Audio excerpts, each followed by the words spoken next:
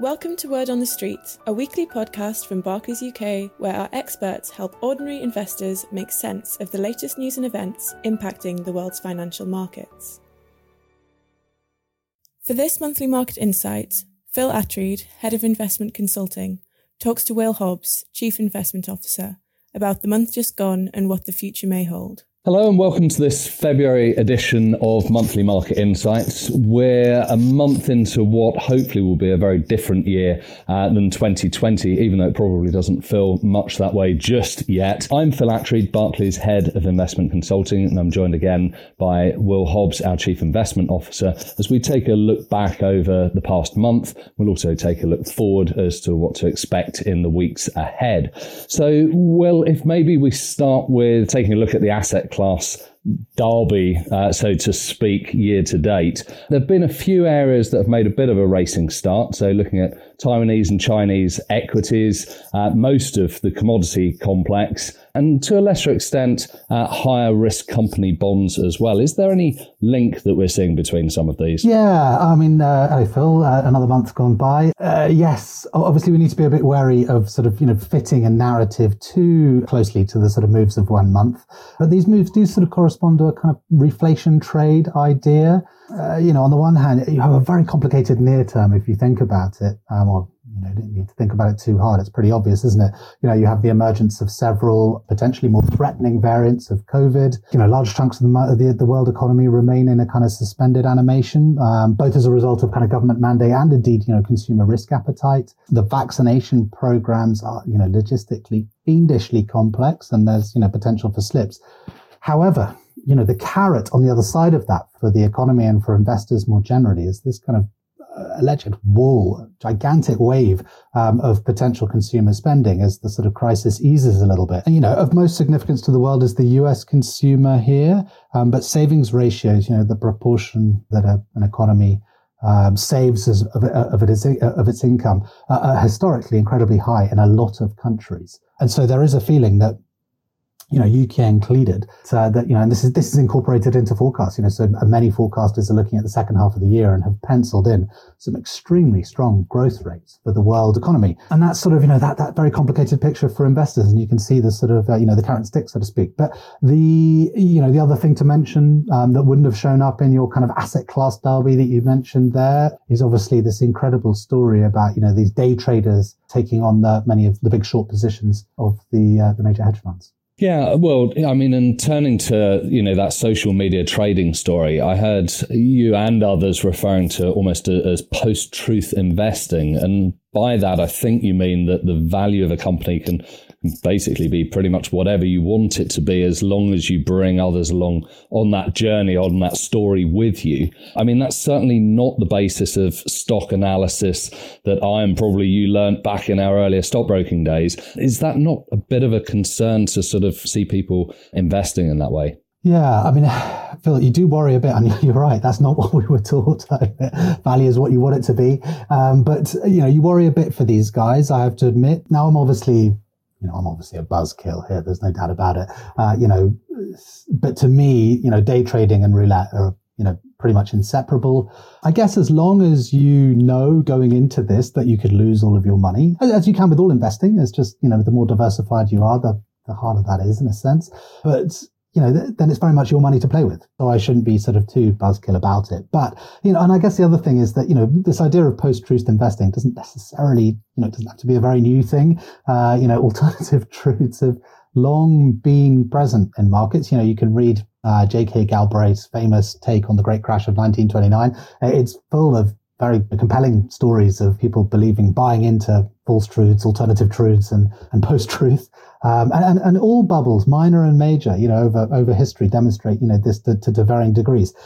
However, while little pockets of, delusional valuations always exist in some corner, the bigger kind of mass delusions tend to be a lot rarer. Most of the time, and you and I have talked about this before, most of the time, a sharp price rise or price fall, in fact, represents most of the time a change in the underlying truth with regards to that particular investment, whether it's a step change in technology or innovation genuinely altering the prospects of that particular company, country or sector. So yeah, I mean, it's big mass market bubbles tend to be a bit rarer than advertised, but certainly little pockets of these things do exist. And that's certainly what we're seeing at the moment in terms of a sort of a gap between valuation and reality, likely underlying reality. Quite. And I think for me, it's probably the difference. We've talked about it on the Personal Finance Series podcast with Rob Smith of Behavioural Finance about the difference between speculation and investing, and the fact that actually when it comes to investing, which is primarily what we're interested in, it's more about meeting longer term objectives. And that's actually not supposed to be that interesting. But I guess, at times like this, these stories probably resonate with an awful lot of people. Sticking with media, there are, some fairly well-known commentators out there openly talking about, equity bubbles in the wider market, aside from some of those stocks that we've sort of talked about. Do you and the team subscribe to this sort of equity bubble story right now? No. I think, as I just said, and before you go on, Rob Smith's a perfect person to talk about this. And I was talking to another regular contributor to our, public forums, Michael Haslam, and he was saying that we should advertise ourselves as a get rich slow scheme, which is kind of exactly what you're talking about. I think that's right. It's that long-term investing is a patient business, and it should be a bit more boring than these amazing price stories that you're seeing.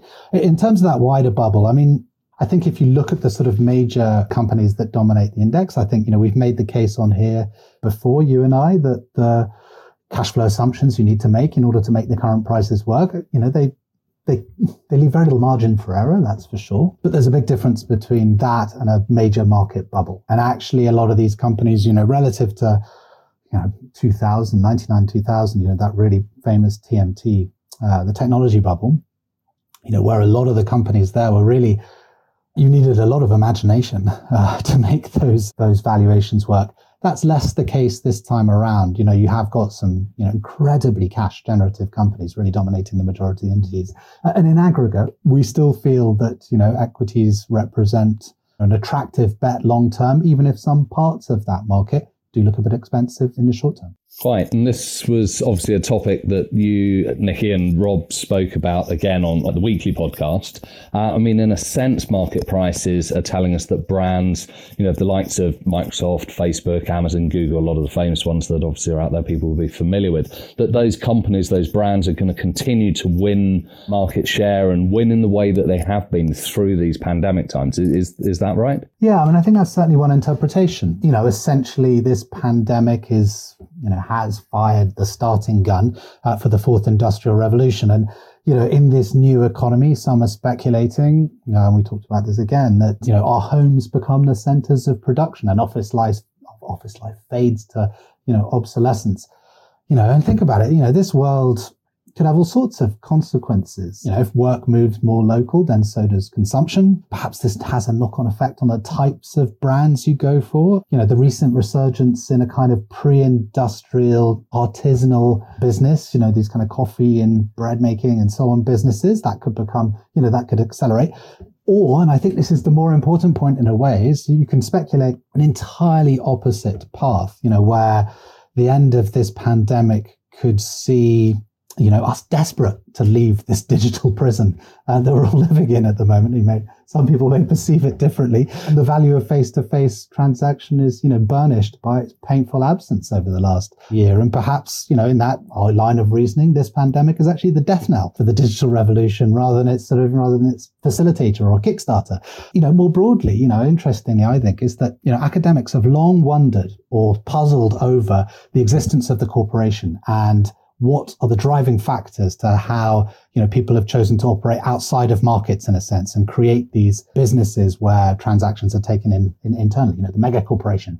And also what are the inputs into deciding what the optimal scale for these businesses are. Now, the interesting thing I think is that, many of these scenarios that people are speculating over involve a significant fading of some of those things that we had assumed were influential in making companies, large companies persist and exist, so things, I won't go into it, I can get too boring about this, but things like, the possession of transaction specific assets or something called nighty and uncertainty. And a lot of these things should actually fade in those circumstances. So you could find an era where actually the mega corporation is no longer the dominant form in companies, and actually smaller companies start to become a much better way of organizing ourselves.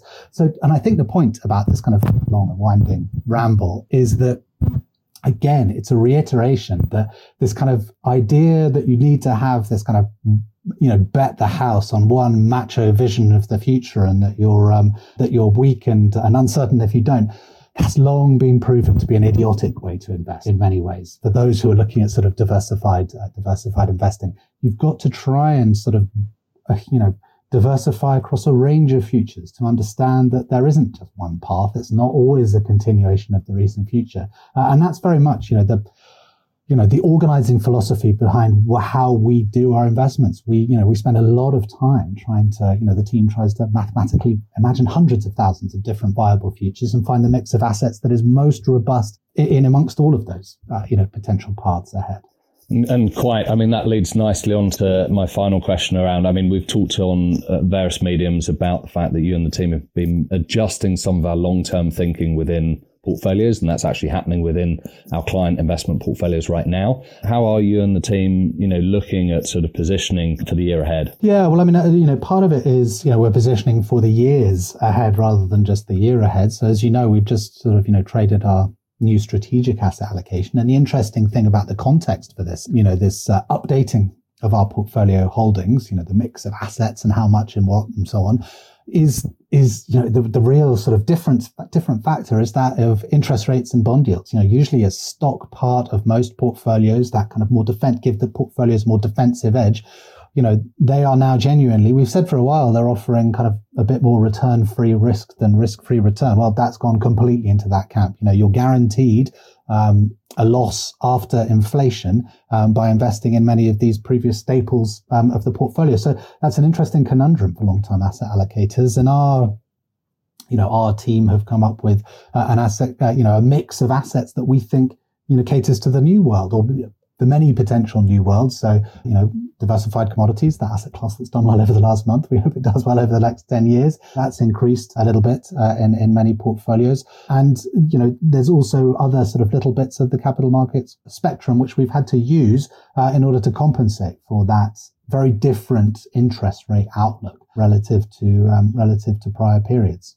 And tactically, at the moment, we are looking a little bit more in terms of emerging market debt exposure as one of the sort of more tactical opportunities. But again, we're sort of ready and waiting for sort of the opportunities as they come about and when they come about. It's that at the moment, we're looking and sort of scouring the world for those opportunities. At the moment, like I say, our tactical portfolio, that shorter term package of bets, contains many less deviations than it contained last year, for instance, where there was a huge number of opportunities at certain parts of the year, and the tactical team took good advantage of that. And although we hope that there may be a few less opportunities of that type this year, we're certainly sort of, we're well set to continue to exploit them. And I'm almost certain that they will come. Thanks, Will. Insightful as ever. And I do hope that 2021 brings us the opportunity to do this face-to-face in an office as opposed. It's been a year now of doing this virtually. But that leaves me to thank you, our viewers and our listeners, for joining us today. If you'd like to keep up to speed with our views, please do seek us out on our weekly podcast, Word on Street.